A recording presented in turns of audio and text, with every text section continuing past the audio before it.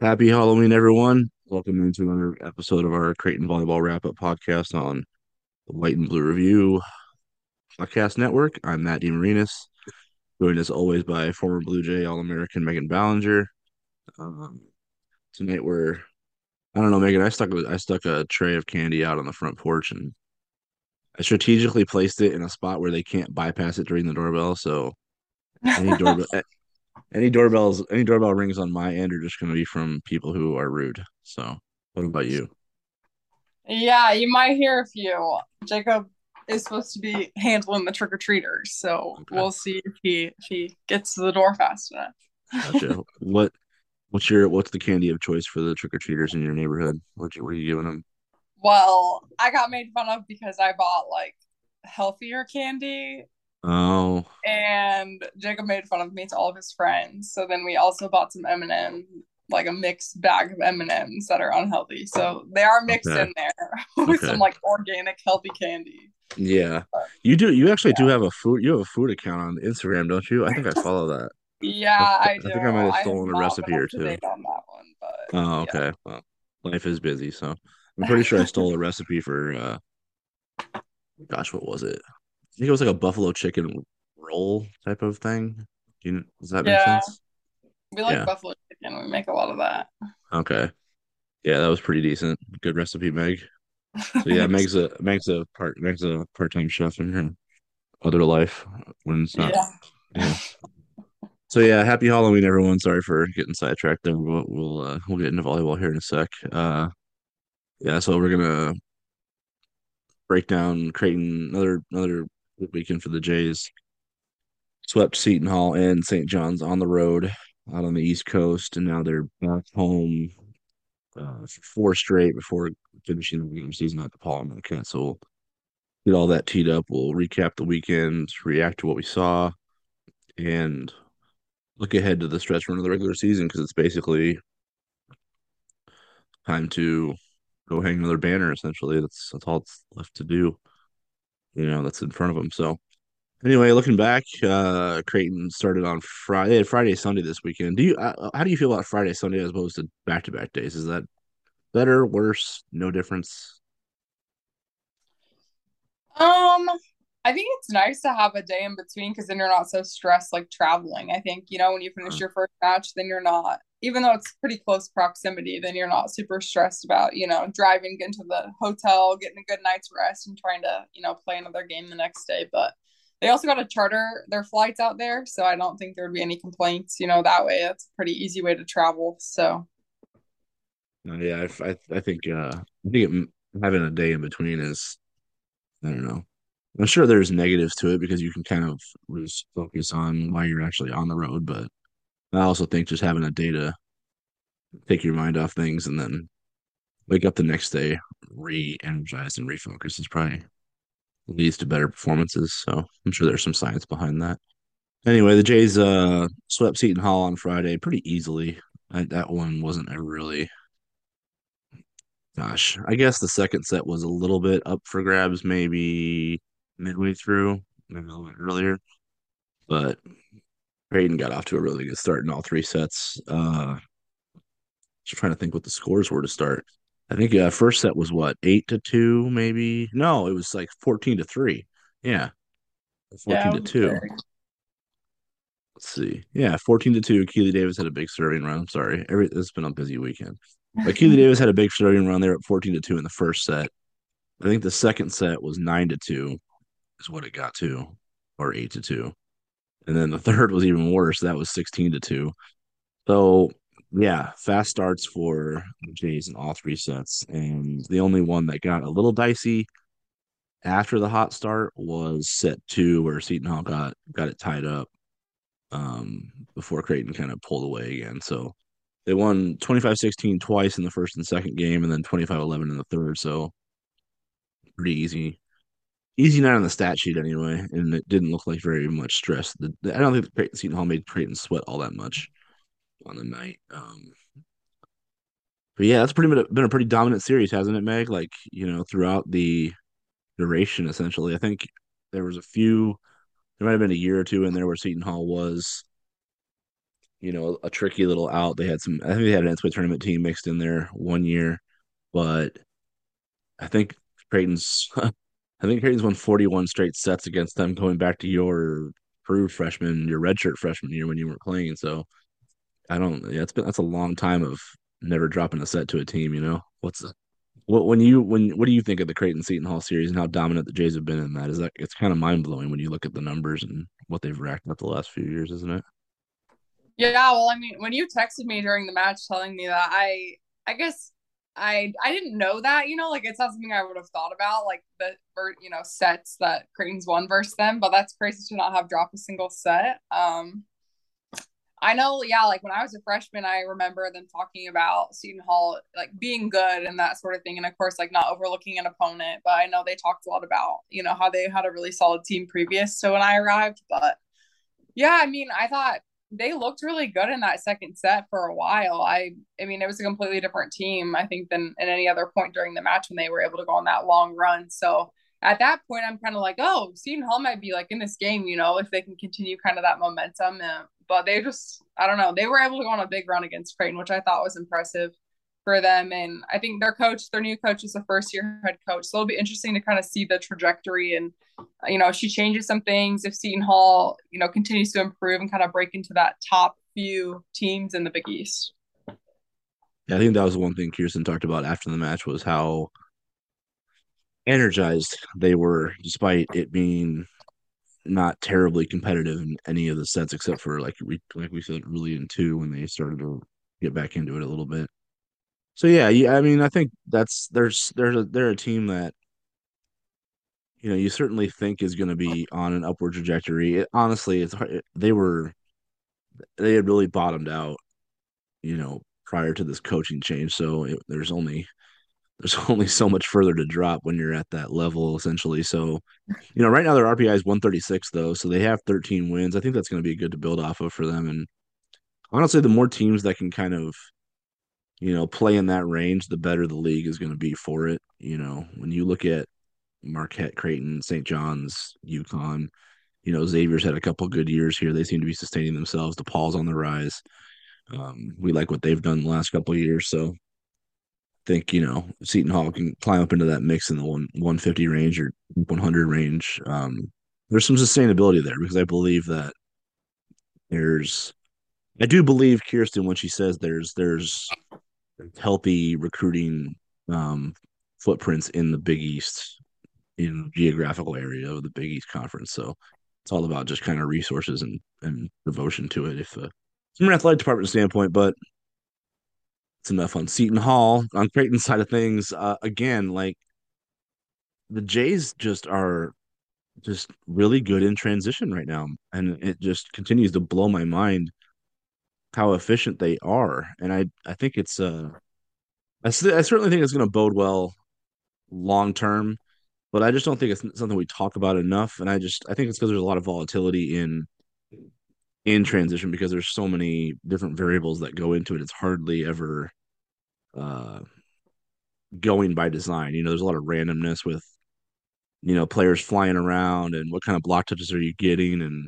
how's your court coverage and are you in system consistent amount of time. But Creighton hit 380 in transition against on Friday. And I have to imagine that means they were in system quite a bit. So they had 33 of their 47 kills came in transition. That blows my mind how much of their offense was not on first ball kills. Yeah, that's crazy to me. And I don't know, from a coaching standpoint, like what they want, their first ball kill ratio to look like. Obviously, like every single ball you'd want to get a kill on it, but it's not realistic, to talk about doing that. But yeah, it'll be interesting to see kind of if those numbers creep up on first ball kills and maybe it evens out, kind of like we were talking about. But crazy impressive to be that good in transition. And I mean, that's when you have to scramble and things a lot of times are out of whack and you're out of system. Sometimes you're having to throw balls just out to people hoping they can get a good swing on it. So from that standpoint, I think that's really impressive. And they have a ton of options. And I think, that's part of it. They trust people. And I think they're at a point where they're comfortable running middles. They're comfortable, running the outside, running a slide with their middles. They have a back row option. They have a lot of options. They have Kendra as her own option. So I think, that probably bodes well for them too, because blockers, when Creighton's kind of in a disarray, the blockers are trying to figure out, what they're going to do. But they just have great options and people that can put the ball away. Yeah, 100%. I mean, even if you look at what they've done so far through 23 matches, not just league play, but they have four players right now averaging more than 2 kills per set. Four of their regulars, when you go Ava, Kiana, Keely, Nora, and then Kiara Reinhardt's at 1.5, and Kendra's over 1 kill per set as a setter.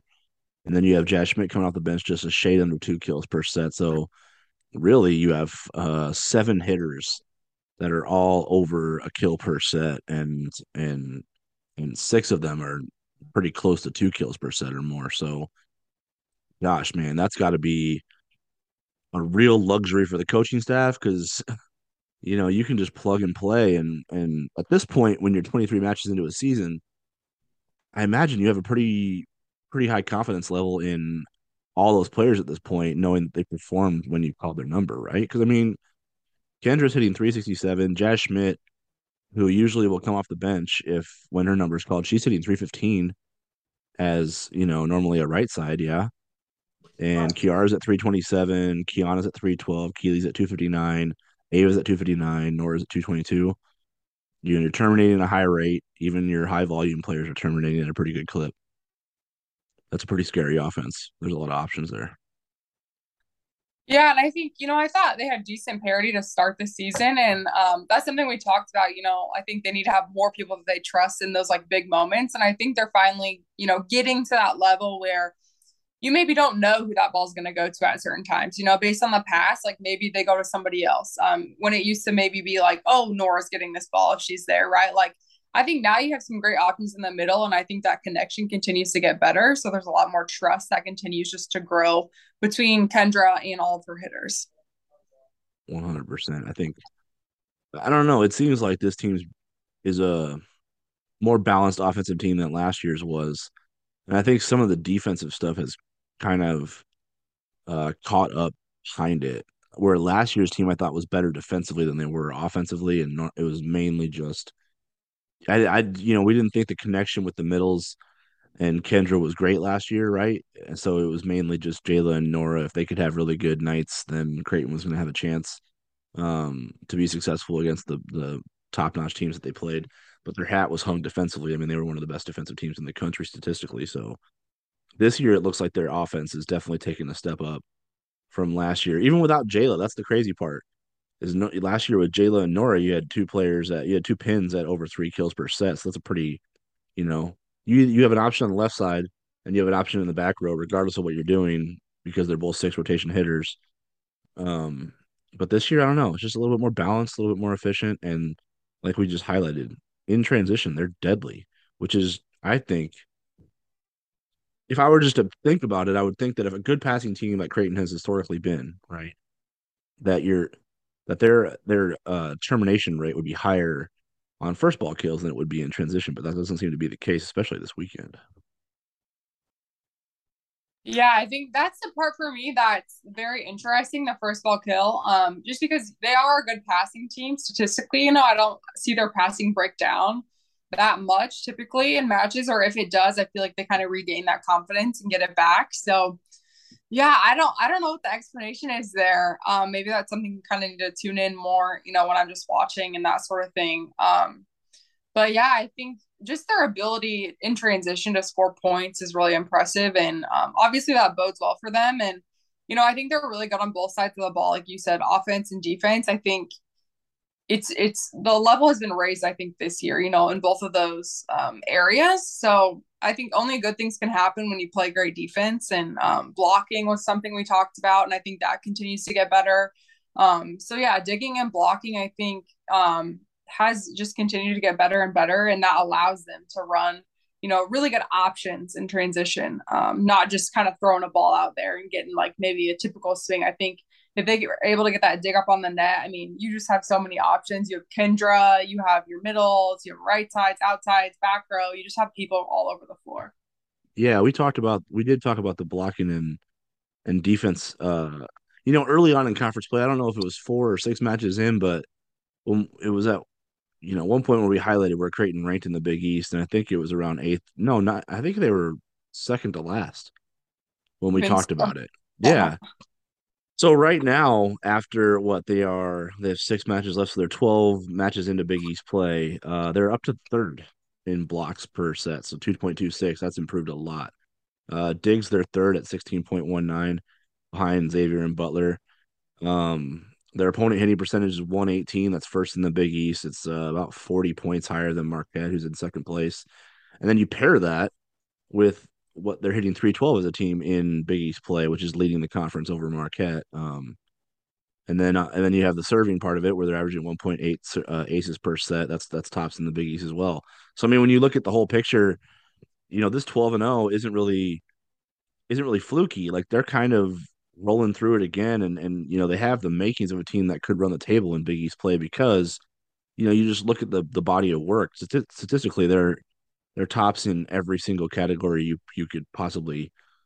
Even if they're not first, they're second or third. You know what I mean? So they're ripping through this thing, and with 4 of their last 6 at home, and then the Marquette one on the road, which will if both of those teams take care of business like we expect them to, that's going to be there's going to be a trophy in that in Al McGuire Center waiting for someone to hoist it. So, um, but yeah, when you look at Creighton's body of work right now, they're ripping through this thing right now again.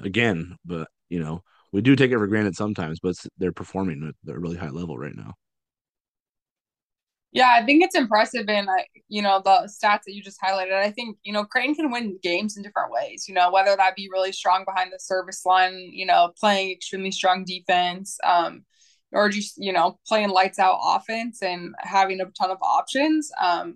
I think they're a team that's fluid enough to be, to adapt. And if something's maybe not working, maybe your offense isn't having a great night, you can still play really great defense. And those are what make good teams really great is when they can adapt and, something's maybe not going your way and it probably won't every single night. You probably won't be clicking on all cylinders at every time during a game. So, yeah, I think they're a team that's poised to, hopefully win that Big East championship and then go into the conference tournament and hopefully win that as well. It probably helps with some of the matches that haven't gone well, right? When you think about the five setters, where they were down 2-1 they were down 2-0 to UConn and Marquette. They were down 2-1 to DePaul and came back and won those. What you're talking about here is like they don't hang their hat on any one thing in particular, right? There's a lot of areas where they can, get some mojo going in match and change the trajectory of what's going on that night. And it's probably how they've been able to win some matches when they haven't been at their best in certain areas, don't you think?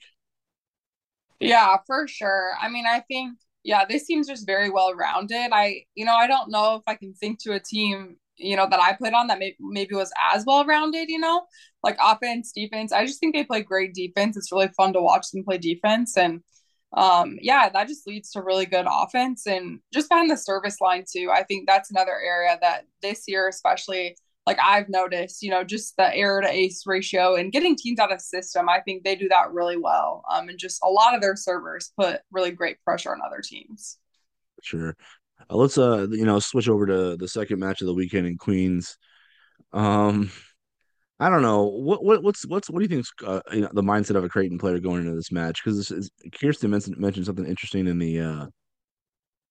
in her weekly availability that St. John's had a pre-match hype video, and I don't think I ever really considered this, but Creighton's pre-match hype video is kind of just about what they've done lately. There's not any one team in particular that kind of gets isolated in terms of their dominance over them. I think it's because they've dominated a lot of teams, but it's more about the legacy that they've left, like the seven, the Big East how many everybody Big East championships in a row, NCAA tournament appearances in a row, and it seems like St. John's had more of a Creighton centric hype video where they showed some clips of them kind of getting off against Creighton and celebrating a win over Creighton, obviously in that 2019 Big East tournament match, that semifinal match. But I don't know. It seemed like, based on Kirsten's recollection of that moment, it seemed to light a fuse in Creighton's players. So maybe an indirect indirect motivational, what do they call it, bulletin board material that St. John's provided just before first serve. I don't know. Do you have a memory of getting fired up by something that you weren't expecting to happen in terms of, I don't know, trash talk or anything like that that lit a fuse that you didn't think was going to be necessary that day, but it did? Oh my gosh, yeah, for sure. I feel like, I mean, it can be a lot of things like that. That would make me, pissed off and probably Would it playing make you, better. yeah, would it get you Oh going if you saw yeah, that? Yeah. You're like, for okay. sure. Yeah, for sure. Yeah, I just think, gosh, I mean, I think you take what you can get, and if that's the motivation that you need in that moment to maybe elevate your play a little bit, you're gonna ride that wave and go for it. But yeah, like yeah, remembering losing to them in 2019, yeah, that makes just having been there and remembering that I would have been annoyed, right? And like been motivated. But yes, then seeing it like live and replaying it again, I would have been like, okay, it's time to go. Like this is enough. But yeah, gosh, St. John's. What a It is time. funny because volleyball players have such a like a, cheerful, enthusiastic kind of vibe to them, and you feel like there's a lot of camaraderie from back and forth, like there's a lot of mutual respect there. But I guess when you see yourself, when you see a highlight reel that you're kind of the butt of the joke of, maybe it doesn't land the same way, and you're like, all right, you guys like to celebrate playing us, huh? We'll see. I think that's kind of funny, but I do like that Creighton still finds a way to get. Trying to think how I feel like there's a lot of opportunities for them to run through these couple months and lose their edge, and because the Big East, in large part, obviously Marquette's different, and UConn's played at a high level, and we've talked about the teams that are kind of in that upper tier. But for the most part, Creighton, and when you look at their history in the Big East, there hasn't been a peer for them. Like Marquette's the first one that jumps out at you, but then you look at the series history, and it's really just clearly an A and clearly a B there, right? Um, so I think it's funny to see that Creighton still is able to find an edge through all the years, like whether it was you, Jaylee, Kelly Browning before, and now this group of players, from Jayla on down and Nora and things like that, where they're still able to to to to flip that switch and like, oh, okay, you think that's cool to do that, like we're gonna show you. But I just think you would go through the motions more as Creighton, and because the target's always on your back and the pressure's always on you to perform, and everyone else kind of has nothing to lose. So I just don't know. I think that mindset's kind of cool that Creighton is able to find that motivation a little bit and use it to effectiveness. Yeah, I think, I mean, the one thing I know, like, I remember for sure, like, losing to St. John's in 2019, and then you lose, and you're like, that was the highlight of their career. You know what I mean? Like, that for Their them was coaches like were the best thing dancing and stuff that was like the there. best thing that they ever, did, like, in their career. Like, not, not to be like rude about it, but I think Facts are facts. yeah, so I think those things, and you watch that and like they're just like elated, like they like won a national championship or something, like just going insane. Those are the things that piss you off because you're supposed to win. So I think like little reminders like that, you're like, all right, like we were supposed to win that, we were supposed to be the ones doing that. And as great as it is for them, you don't want to give like that to somebody else. When you're competitive, you don't want to lose. And I think that's what it comes down to. Yeah, that's the funny part about it is that Creighton's kind of selfish. Yeah. Like they've won, Oh they've yeah. won all these Big East titles, and yeah, it would be cool to kind of elevate the league and have some variables in there where it's a little bit unpredictable, and Creighton doesn't have to go into every single season as the prohibitive favorite and deal with all the pressure of having to potentially go 18-0, 20-0, and try to be perfect, where it's just where there's some volatility there. But then there's the other part of it where it's like, well, we hate losing and we are better than all these teams, so we should be able to prove it. And then you see a video like that, and it kind of just sparks you, and you're like, okay, because there are members of that 2019 team that can remember that, right? Like Jayla Keeley. Yeah. I bet they're Okay. sitting there going, oh yeah, I remember those. I remember that moment. I remember all those dance moves that the coaching staff was doing for St. John's. Like, cool. We'll see if you're dancing today, kind of thing. And that's kind of how they played. Yeah. those are the things that just get under your skin a little bit and a little Yeah. extra motivation. Yeah, but the way the first two games played out, you look at like, you know what? I said this to I was texting Lance Robbie, the PA guy, for the Jays, and it was I think he said, we were talking about the match in the first two games because it was kind of a toss up, right? Like I think Creighton had set point with 5 points to go and won, or they had 5 point lead when they got to set point, and they ended up getting down one and having to fight back. And again, Kiana Schmidt made great plays. We talked about her moments coming at big times. I think we've talked about that the last couple of weeks that she's not just racking up stats in like these blowout sets. Like he's been putting down balls and getting key blocks at moments where Creighton needs something to spark them. And that was evident in set one and helping Creighton get that thing back into control and win it. And that was evident in set two when she helped them win it as well. But I don't know, man. I don't want to be like unfair to St. John's and everything like that, but I just feel like they're kind of fake tough. They do play Creighton tough. Like they do get up for that match. And the same thing with Marquette. Like they've pushed Marquette over the years too. And I just think they're fake tough because I think they were ready to come out and give Creighton a fight and try to knock them off and try to take what they have and that kind of thing.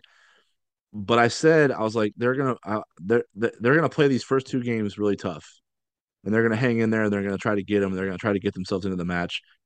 But if Creighton takes both those sets, I bet you they fold in three. That's what fake tough teams do. Once they realize that it can't be won, they won't try to win it anymore. And I think that's what happened. Like I think St. John's fought Creighton to the finish line. Like both first second games went into extra points, you know? So that was there to be won by either team. But when Creighton pulled it out, set three was not the same as sets one and two. And I think that's because just St. John's came out and be like, well, we're down 0-2. We're not winning today. We're not beating Creighton. We blew our chance essentially. And I think set three went along um, with that. I don't know. I'm too tired to think of words right now. They just folded, and I figured they would. I figured if they didn't get either of the first two games, I didn't think they would fight their way back into it down 0-2, and they didn't. I agree. I think watching it, obviously, those first two sets couldn't be any closer. And then that third one. I mean, I don't see St. John's as a team that is capable of like doing a reverse sweep. You know what I mean? Like for whatever reason, just having played them and watched them, I don't know, something about it. I feel like sometimes they can become very disconnected, like with among each other. I think if things kind of go haywire, and I think that's something Creighton does like oppositely really well. I think they'll stay together, kind of stay steady throughout whatever happens, and that's why they've been able to do a reverse sweep this season, a couple. I don't know. I think things just kind of fell apart from there, but they came out guns blazing, ready to go, and um Yeah, they played wanted pretty it bad well in the most of first two this. games. No, I totally agree. They wanted it bad in the Yeah. first two games, and I think that was I don't know if that was their game plan or what happened, but they were playing really well. I thought both teams had opportunities to put that thing away each game, but I just didn't. Yeah, it's like you said, you don't have. First of all, you don't think Creighton's going to get reverse swept. That's the other part of it too. Is like you're up 2-0 Yeah. and you got to you have three opportunities. You have three games left to finish it. Essentially, you take one of them. Like you feel like Creighton's got the odds in their favor to a dramatic degree at that point. And I think that's when that's when pressure gets reversed a little bit, right? Because going into every match, Creighton's under pressure, right? The target's on their back. But what they do really well is if they get off to good starts, then then you take the pressure off yourself because you're kind of in control now. And I think the one thing that bites this team um, on a semi-frequent basis and almost did on this day was they do get a little comfortable with the lead, right?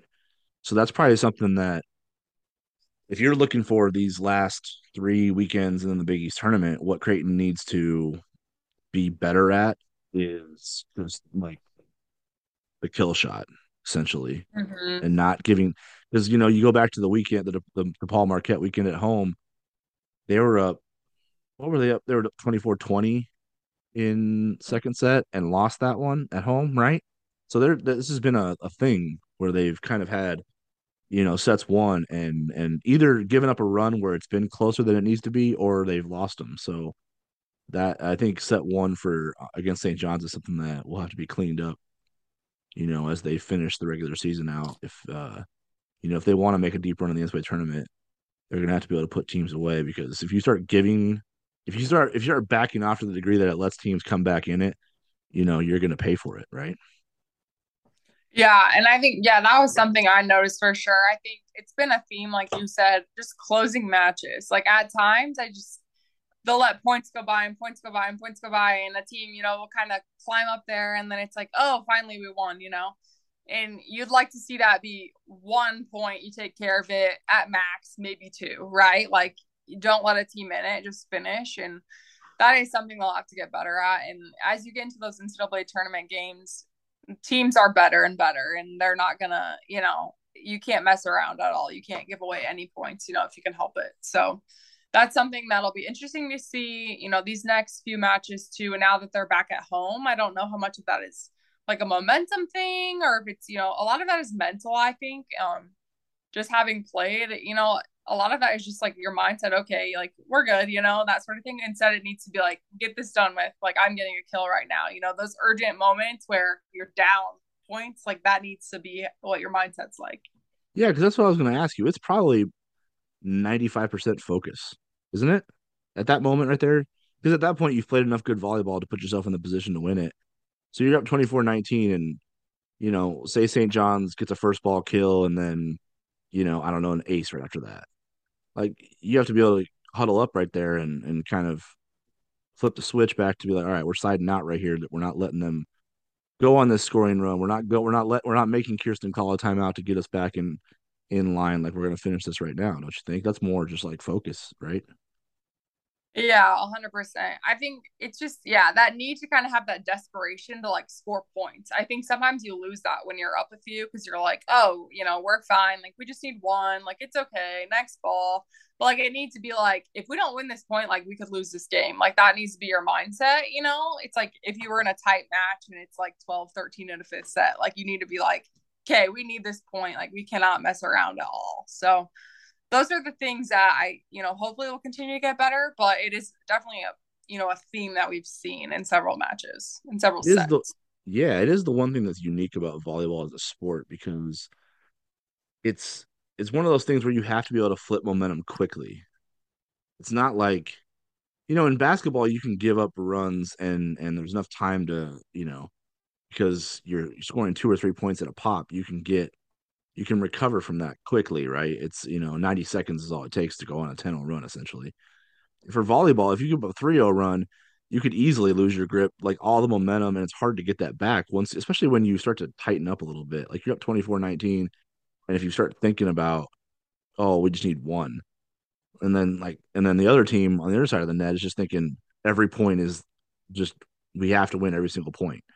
You know what I mean? Like there's just a let up there because you're thinking one of these next six rallies, we have to find the floor. Like odds are in our favor. That's going to happen by accident, right? Versus the other team's mindset is we can't let anything touch the floor over here. We have to be completely desperate. We have to be perfect, error free. So when the other team gets on a run, like you lose your grip on things pretty quickly, right? And then all of a sudden you start to tighten up and then executing becomes a high pressure situation where, two rallies ago you were feeling all good about what you had just done for 40 something rallies, right? Yeah, I mean, there's nothing worse than like having a set point and then letting a team score multiple points on you. Your coach calling a timeout to talk it over, and then going back out there and then trying to score again. Like it's just so you're like, okay, this could have been done, like 5 points ago, we could have been on the other side, whatever, we could have won the game, like I don't know. So that part of it is very frustrating. And I think sometimes when you expect to score and sometimes you expect it to be easier, especially, maybe you are up pretty big on a team and you're like, this has been a pretty easy like set. sometimes you can get into that mindset of like, oh, like she'll miss her serve or like something like that, and you don't want to think that way. You want to be the one in control and just score the point.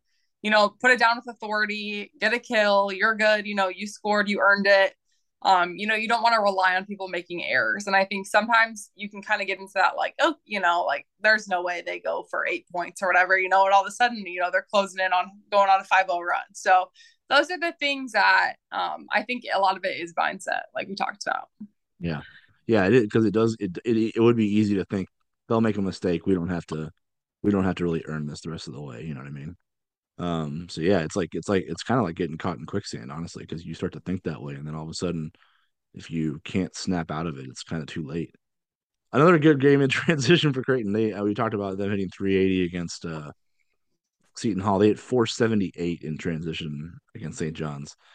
And man, I hope these stats are accurate because they're wild. Like 24, they had 24 kills on 46 transition swings. That's just absurd. And I think it's funny because I was thinking in transition, you're more likely to be out of system.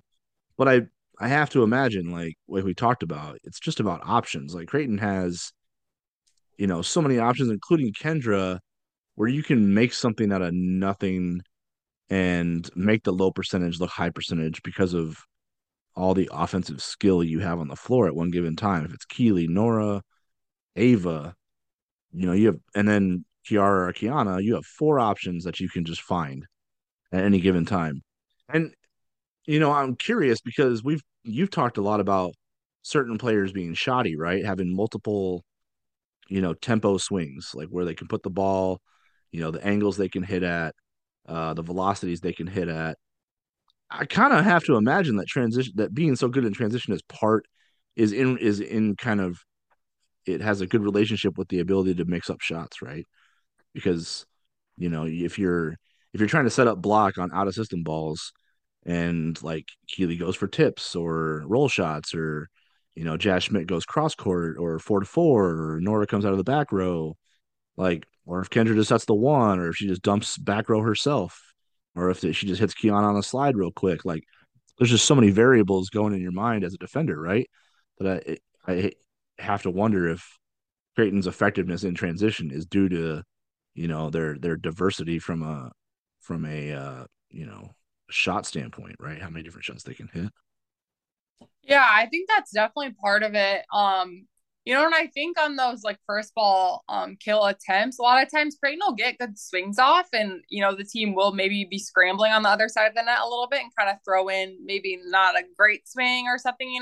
So I think that maybe could be part of it too. Kind of putting that team a little bit out of whack on that first attempt, and then they get that ball back, and then they're able to find holes in the block, or drop a tip in or something if their defense is kind of like back on their heels, ready for a hard driven ball. So I definitely think it's a combination of things, but you'll never complain about having too many options. And I think for, Creighton and for Kendra, I think she's in the best position to be like, oh, who do I want to set, and she has that luxury of having really great hitters everywhere. And so I'm sure it's really fun to be her and, call your own number, go to the back row, go to the middle, go outside, all those sorts of things. So I think, you'll always have good things and you have a lot of options.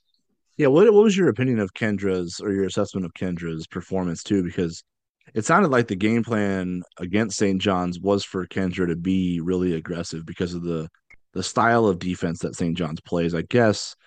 And I'm not nearly qualified enough to assess what this means, but it sounds like their defense is kind of unique in terms of its style.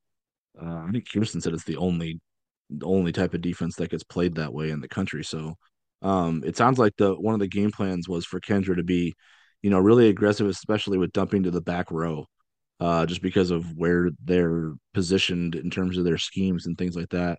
And I mean, 9 kills on 12 swings. She had the second most attacks on the team behind Kendra or behind Nora, excuse me. So from your setter, that seems intentional, right? If your setter has that many attempts and is that effective at putting the ball down, hitting 667.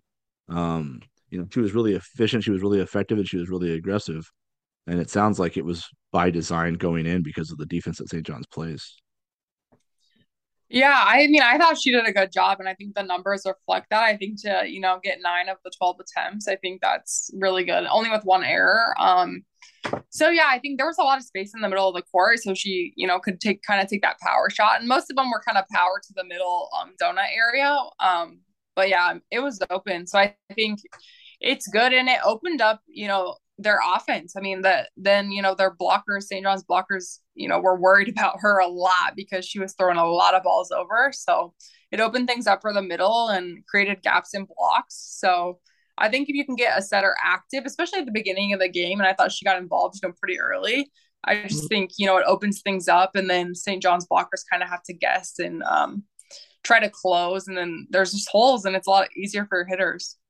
It seems on paper and it seems watching that St. John's was really keyed in on you know making sure there's a lot of traffic in front of the pins because you look at Nora, Keeley, and Ava had 13 of Creighton's 16 errors. And when you look at St. John's with 9 ace blocks, I have to imagine most of them was on those. And then you look at on the flip side, you look at Kendra, Kiara, and Kiana had 2 errors between all of them on 31 swings. So maybe just a gamble on St. John's part a little bit to try to take out the key cogs and then live with whatever Kiara, Kiana, and Kendra can put down if they, just kind of live with a little bit of a gamble in a sense that say, hey, if you see these openings and you think you can put them down, go for it. But we're gonna take a risk and try to stop your heavy hitters and we'll live with the results kind of thing. Yeah, and I mean, honestly, I don't think that's that bad of a plan, like as an opposing defense. Like if I was setting it up as an opposing coach, I would definitely be like, all right, these are the primaries. Like we're gonna, if we have to live or die on picking somebody, we're gonna pick the outsides. We're gonna pick the pins. So yeah, I don't think bad plan, but I think the thing for maybe St. John's now, it's like Creighton's middles I think are connecting better, so I think it's more of a threat, like a hard driven threat, whereas a lot of times it maybe be a little bit of a mishit, or maybe a tip, something that maybe wasn't super hard driven that you could probably get a body or a hand on. But yeah, I think just the parity and the people's ability to put it down with authority across the net, I think, has gone up as the season has progressed. Yeah, so Creighton, I mean, that's when we talked about Creighton's offensive balance, this was probably a good match to highlight in terms of where it stood out because, when you look at shoot, 16 errors and 24 kills between, Nora, Keeley, and Ava. That's not very efficient, right? Between three heavy hitters, that's not very efficient. But, Kiara, Kiana, and Kendra put the ball down at a really, really high rate, an absurdly high rate. Um, so it kind of highlights Creighton's offensive balance because St. John's essentially neutralized a big portion of where Creighton gets their production from and still got swept. Yeah, that is true. I mean, Creighton too, I think served really well in this game. I'm just looking at stats. Looks like they had the same amount of digs, difference of 4 kills between these two teams. So Creighton definitely established their block, and then I thought played really good defense around it. And then in that transition game, that's something that those numbers are crazy, and They're insane. Yeah. yeah, it's crazy to think about. Oh, well, I wrote this down this weekend to ask you about because it stuck in my head a little bit. I think it was because something you talked about, shoot, I don't know, probably 5 weeks ago now. Because we were critical of the blocking, right? And I think one of the things you mentioned as a possible issue is that if Creighton's serving so well that they're getting teams out of system and the opponent doesn't have a physical pin hitter that can, hit the ball back hard at them out of system, essentially, where they're just sending free balls over basically, and that it's hard to block those, because if the hitter's off the net and it's not coming at you hard, it's kind of it's funky with your timing, as a blocker. Essentially, was the I think that's the gist of what you were getting across there. Um, but it seems like Creighton has blocked better against more physical teams. I Yeah. have to I have to wonder if that's the reason. If it's just harder to block teams that don't have as much physicality, especially when they're out of system, the balls aren't really coming at the same rate that you train to block. Yeah, I think that's a valid point. I mean, sometimes it can be better like not to jump and block if a team's just throwing over a ball that's kind of wacky because a lot of times you'll just get tooled or your defense is set up behind and then all of a sudden the ball's off to the side and no one's there to dig it.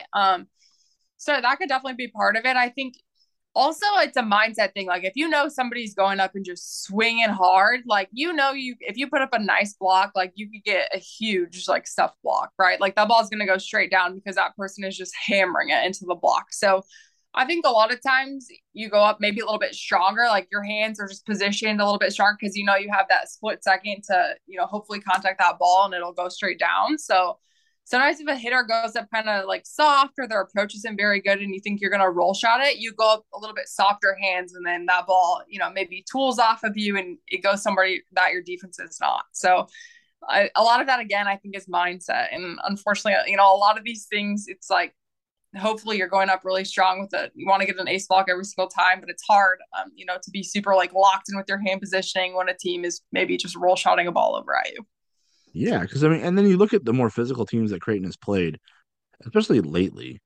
They were above 2 blocks per set against Butler, above 2 blocks per set against UConn, above 2 blocks per set against Marquette.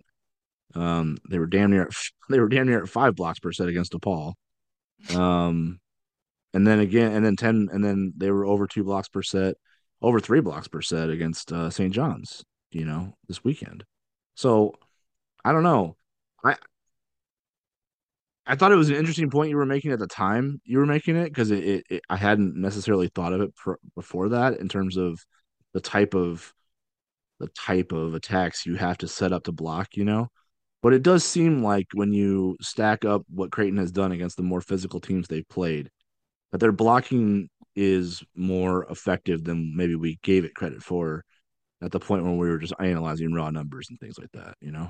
So I think you were onto something there because it has translated. Yeah, hopefully, I guess maybe I knew what I was talking about, but I don't know. Maybe just a little bit. Oh no. Who knew? Yeah, so that's encouraging then, at least to see, because it does round out what we thought was basically the only weakness, the only glaring weakness for this team on paper was we thought they were pretty good at court coverage, and we think they're a really good passing team. We think they're a really good serving team, and obviously we know they have a lot of offensive parity, and Kendra has gotten a lot better as a setter, an offensive setter, not just defensively. Defensively, she's been a stud the whole time, but um, so yeah, for the blocking thing to kind of get elevated a little bit and to start to come up and reflect itself on the stat sheet, I think is an encouraging thing because it kind of rounds out this team. And like we said, the only things maybe they have to clean up a little bit are just some match type of things where if you're up and you've got a 3-0 run going, like make it 5 or 6. Put teams on tilt. When you've got them down, when you've got set point, finish that thing. Don't let them get back into it. Don't lose your edge. And I think those are some things that they certainly can sharpen up over these last 6 matches because and this is the other thing I wanted to talk about tonight was what November means for a volleyball player, especially one that has ambitions of winning conference titles, winning conference tournament titles, making deep runs in the NCAA tournament in December.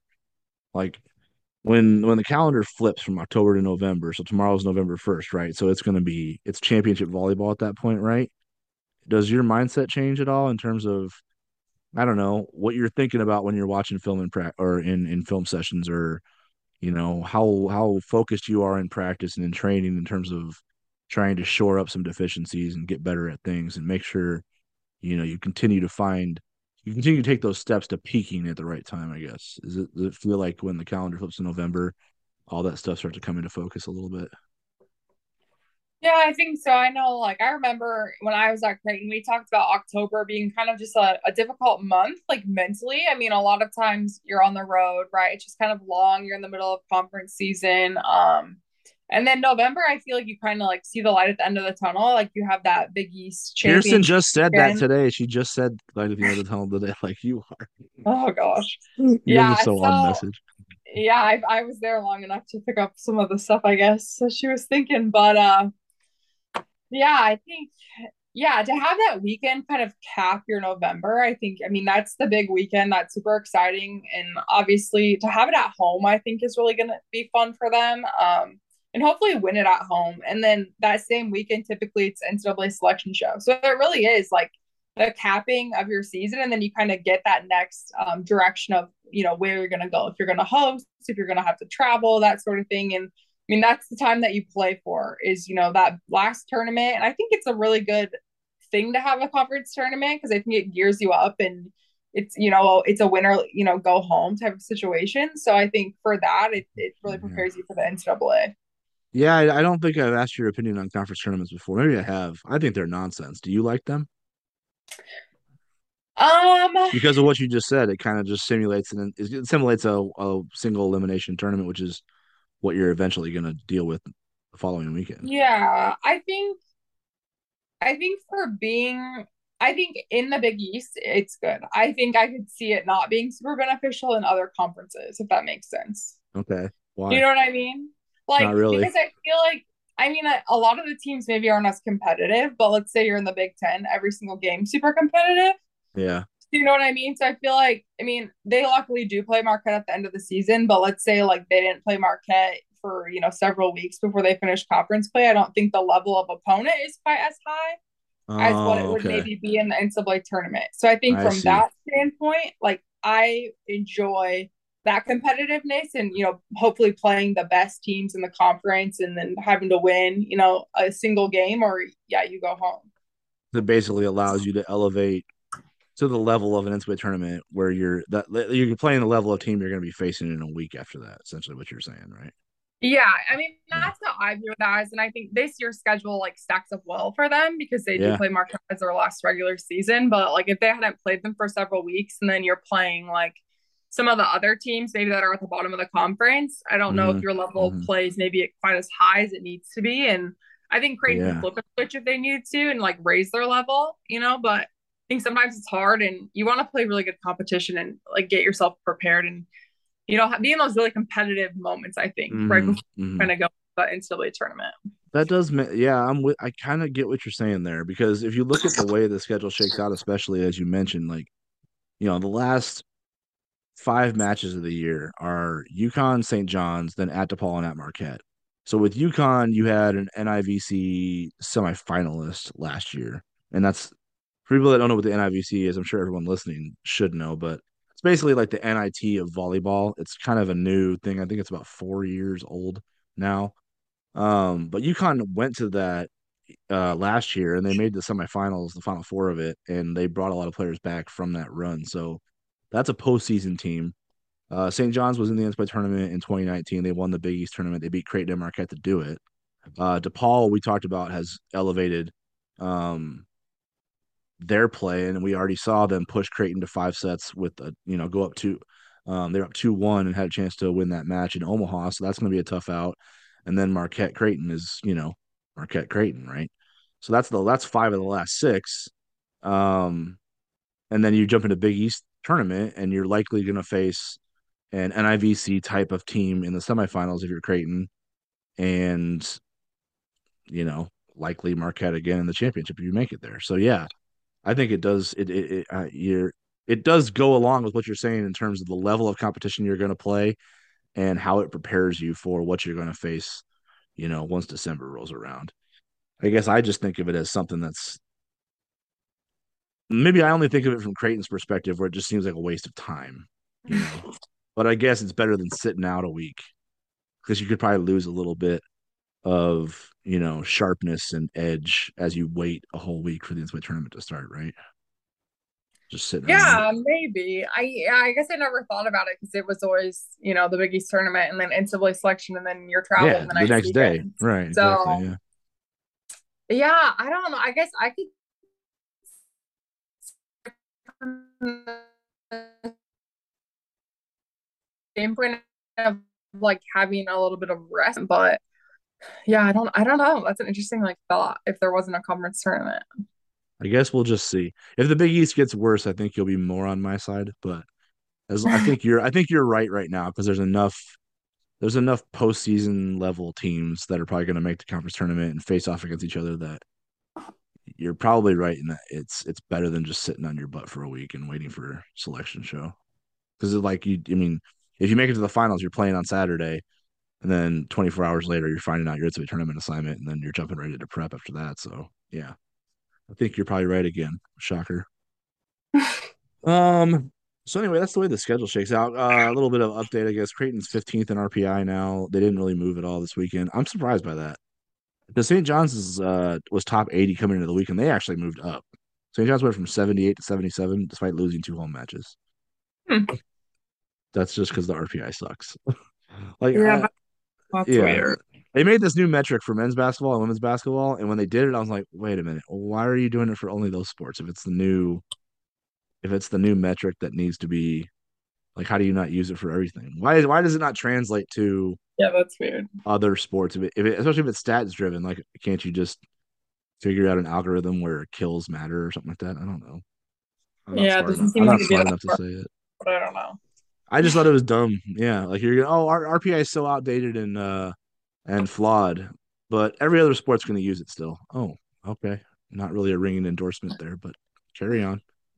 So yeah, Creighton. So St. John's moved up to 77 in the RPI despite losing two home matches. Creighton stayed at 15, which I don't know. I guess it's probably hard for them to move up at that point. They probably have to just beat Marquette two more times to move. Marquette's at 12 and UConn's at 104. So the rest of the way, Creighton's got one, two, three of their final six against teams that are essentially top 100 teams, one top 20, one top 80, one top 100 ish. And then the Big East tournament, they'll likely face at least one of those teams again. So, yeah, it's go time now. I feel like this is championship, like it's championship time. I have to imagine the players are thinking the same way just because when you look at it, and I know the one match at a time thing is kind of how they're going to approach it because that's always been the successful model for all the teams, even the ones you played on, right? Is just take care of what's in front of you and then move on to the next challenge. And that's kind of how you approach it, and that's kind of how you hang the banners. But when it's six matches, you can kind of just see it. And you said the light at the end of the tunnel, you can kind of just see that all these matches are important. You have to play your best right now because this is your last launching pad into the NCAA tournament, or these six matches plus the Big East tournament. So it feels like championship time, right? Time to go hang another banner. Yeah, and I think it's nice too. I mean, they have four straight at home. So I think from that standpoint too, I think it's exciting to be home and like play in front of your fans. And then yeah, that last like road weekend, I think that's going to definitely be a challenge for them before they come back home and play in the Big East tournament. But yeah, I think you see it on the calendar now. It's like you don't have to flip ahead another month to see like where you're going. I think it's okay. Like we've got a few weeks now, and we need to win these games so that we can be at our peak level at the end of the month. And I think like for different classes too, it probably means it means different things, but you kind of all get on the same page because of it, right? If you have a team that gets along really well and you hit this part of the month where you've had a successful season up to this point, then your seniors start to realize their careers only have a handful of matches left. And then the underclassmen, if they get along with the seniors, think, well, we got to send the seniors out on a right note, right? So if the team has good chemistry, this is kind of the point where it shows, don't you think? Because everyone kind of elevates the underclassmen elevate their games because they want the seniors to go out on a high note, and the seniors elevate their game because they don't want to fall flat on their face at the end of the year, don't you think? Yeah, I think you want to be playing your best volleyball. And I mean, for a lot of the older people, it's, probably the last time they're going to actually play like in that competitive of an environment, right? Like on a team and where everyone's kind of committed. So, yeah, I think you want to play your best volleyball and obviously get wins and hoist trophies. I think that's the fun part. And as much as you remember like the off the court stuff, with your team, I think it's really memorable to think back and be like, yeah, we won a Big East championship. And, I don't know how many like of the people that transferred and stuff had won, championships in their respective, schools and that sort of thing. But it's something that like, playing at Creighton, I guess it's expected, but it's something that a lot of people don't get to experience. So I'm sure there's a ton of motivation in that respect. I think this team has a lot of it too. Because if you think about it's been since 2016 since they made it past the second round, right? And I think no one on the team has experienced that. None of the players who have been there have been to the Sweet 16 before. They know that Sweet 16 Elite Eight runs were part of recent history and they want to experience that. So I think like if you look at Allison Witten, the graduate transfer libero, she was on Morehead State's team that beat Creighton in the NCAA tournament. So she knows what it's like to win an NCAA tournament match, but lose in the second round. Jayla, Keely, Nora, Kendra, Kiana, Kiara. Well, I guess yeah, Kiara didn't play last year, but she was on the NCAA tournament team in 2020. So they all know what it's like to make the tournament. They all know what it's like to win the Big East, win the Big East tournament, win an NCAA tournament match, host, all those things. What they haven't experienced yet is making it to the second weekend and pushing for like bringing Omaha back into view because that's where the Final Four is this year. Like I think that's a goal of theirs is to get to Omaha. It's to end their season in Omaha, you know. So from that aspect, I think you're going to see a pretty hungry squad because almost to a player, they haven't been really shy about marking that down as something they want to accomplish before they're done. And you have a lot of veterans on this team that have gotten close but haven't quite made it right. Like I think Jayla and Keely. Jayla was a sophomore. Keely was a redshirt freshman in 2019 when you guys lost the five setter to Minnesota on the road. Like that was really close. That's like a tease, right? You get that taste, and you're like, gosh, I want that again. I want another shot at that. And Jayla last year when they were playing really well and going to the tournament, and they handle Ole Miss, and she gets hurt, and it's like, I bet everyone on that roster feels like if Jayla doesn't go down, that they're moving on past Kansas, right? Like that's the kind of confidence they had at that point. So I think this team's going to be really hungry to play their best volleyball and at this during this stretch of time, and it's going to be kind of interesting to watch because they've played really good volleyball up to this point. So what's the next level? Aren't you a little bit curious to see where they go from here and how they elevate? Because that's kind of what made those 2015 and 2016 teams really good is they were able to figure out a way to play their best volleyball on the road. Like, your true freshman team did it in Chapel Hill. Your redshirt freshman team did it in Lawrence. You remember how crazy that atmosphere was, right? Um, Oh gosh. yeah. So, like, aren't you a little bit curious to see what this team's next level is like in terms of how they plan on executing that vision to advance in the NCAA tournament and make a deep run? Yeah, and I think that's why, this part of season, I think it's fun to go to practice because, you're playing really high level and it's those things that you're like fine tuning. I think like those are the parts that you're like, ooh, we can get a little bit better at that. And I think that's when it gets fun where you're just like, ooh, like let's just raise our level a little bit, like let's shore up something. And I mean, a lot of the things we talked about that they kind of need to shore up our mental and a lot of that it's pretty easy to fix when things are so much physical and it's more mental. Like that's a little bit easier, I think, if you just kind of call attention to something and work on doing that repetitively. I think it's something that you are totally in control of. I think that's when it's like, okay, we are in control of this, right? Like we can win these games and we can have authority on scoring points. We don't need to wait for a team to make mistakes. It's all us. And I think those are the things that are really exciting. Indeed. So this weekend, this is the way it sets up. November 4th, Friday, DJ Sokol Arena, 1 p.m. 1 p.m. start. A little bit unconventional, but there's some family reasons for it. um, Hopefully Kirsten gets to watch her daughter play at night. So hopefully the plan goes according to plan. Sorry, a little bit redundant there. But yeah, 1 p.m. is that start time for the Providence match on Friday, November 4th. And then they'll get Saturday off and play UConn Sunday afternoon at 12 p.m. DJ Sokol Arena. So uh yeah, it's the Providence UConn weekend. Are you on none of these calls this weekend? When's your next one? Providence. Yeah. Oh, how shy were you being about that? I knew it was coming up.